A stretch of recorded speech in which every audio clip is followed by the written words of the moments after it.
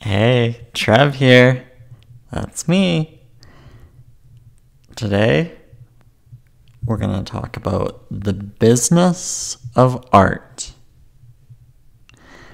The artist may never become successful without first knowing the business of art.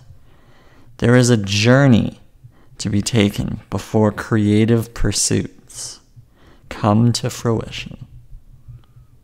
I am taking this journey now and thought I would share with you my learnings thus far. I'm continuing to learn every day and hope these experiences can help you. Struggle. I first want to give you a story about struggle. That really is the business of art. Most hide away to avoid real struggle. You should know about the pending struggle and prepare for it.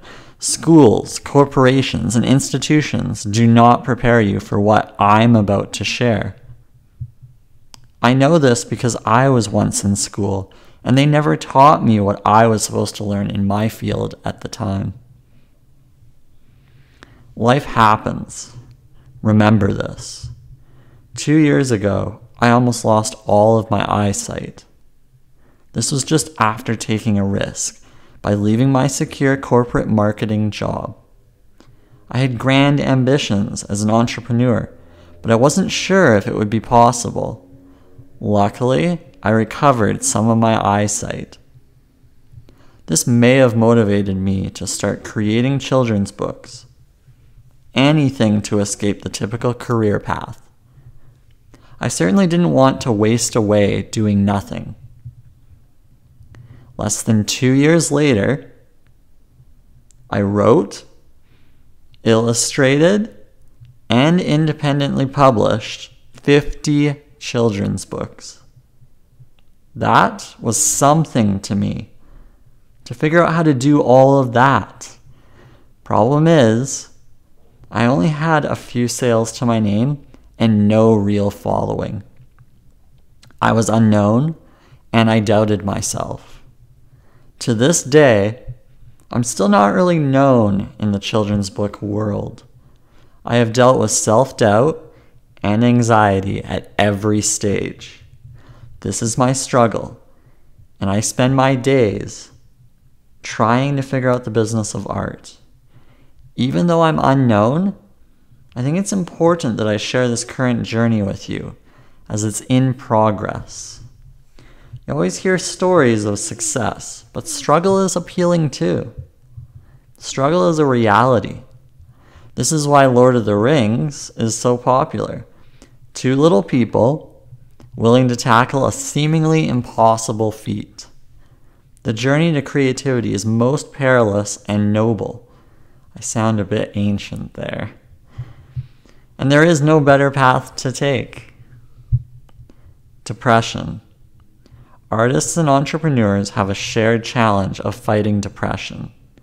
Dr. Seuss battled it. Edgar Allan Poe battled it.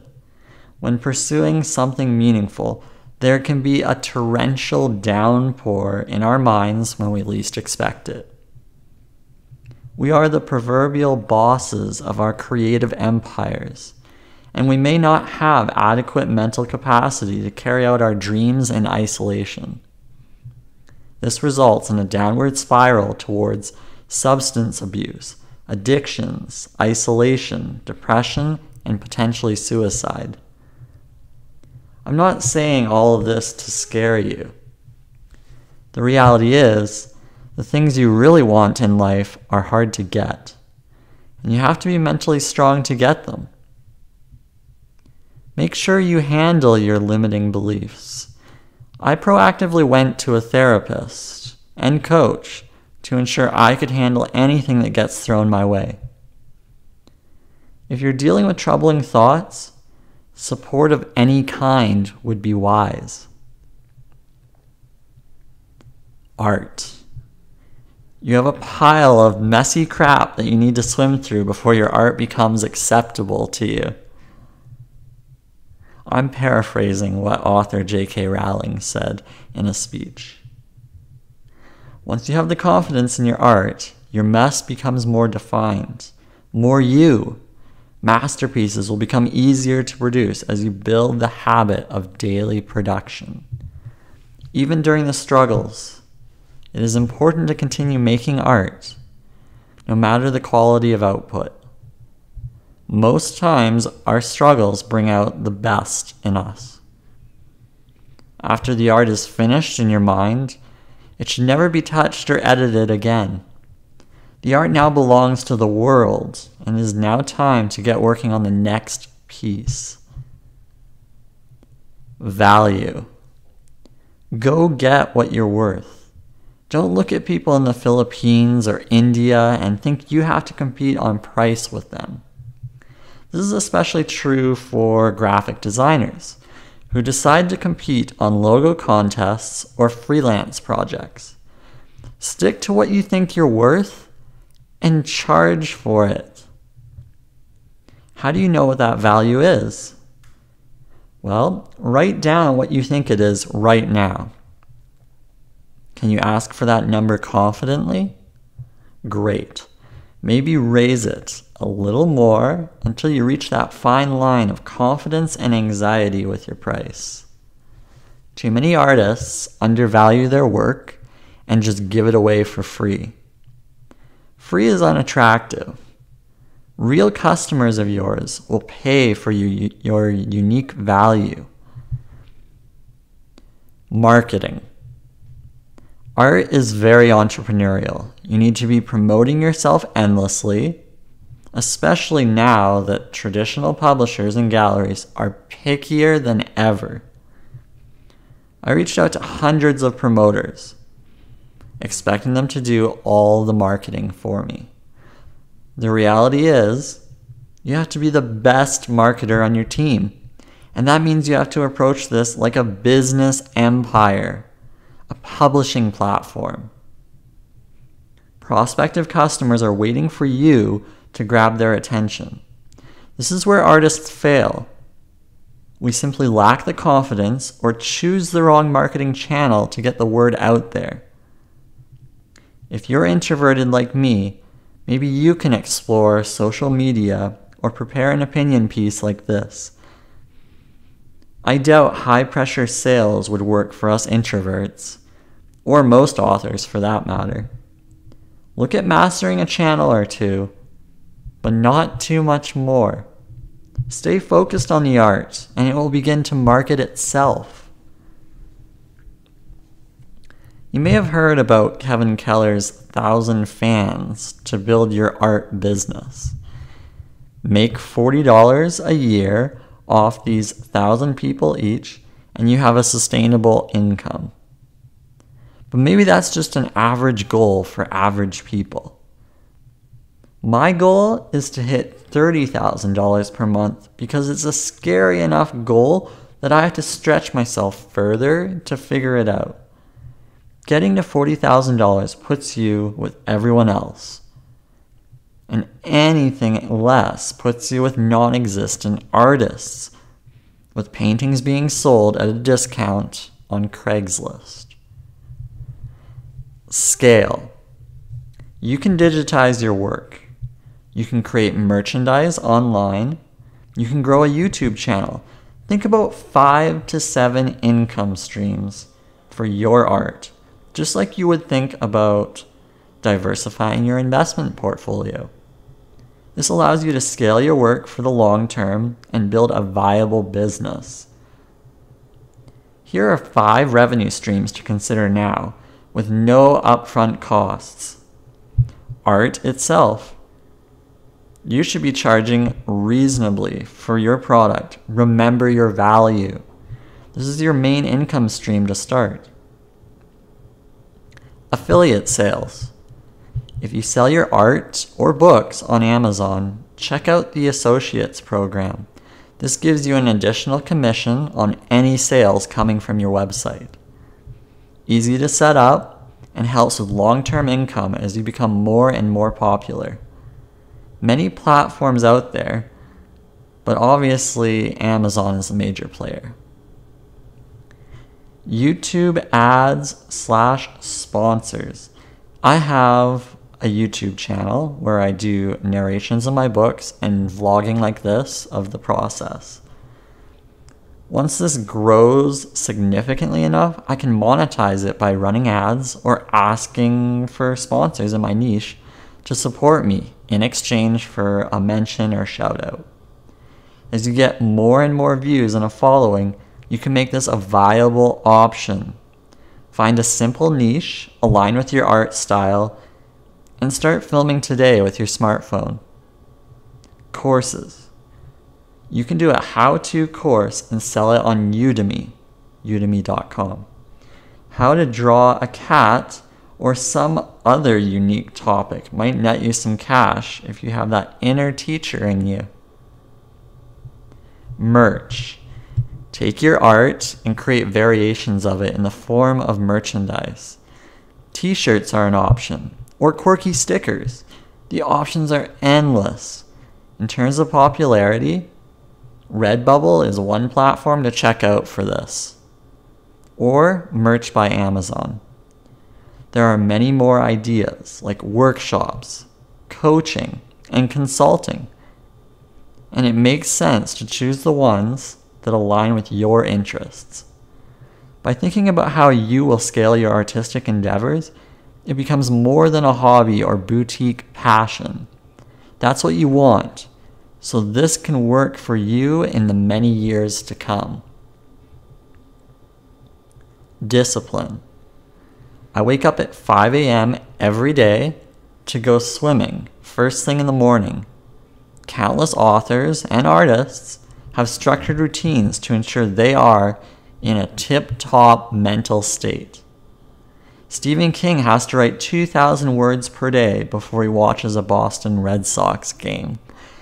Although now that he's getting older, I think he's cut it down to about 1,000 words per day.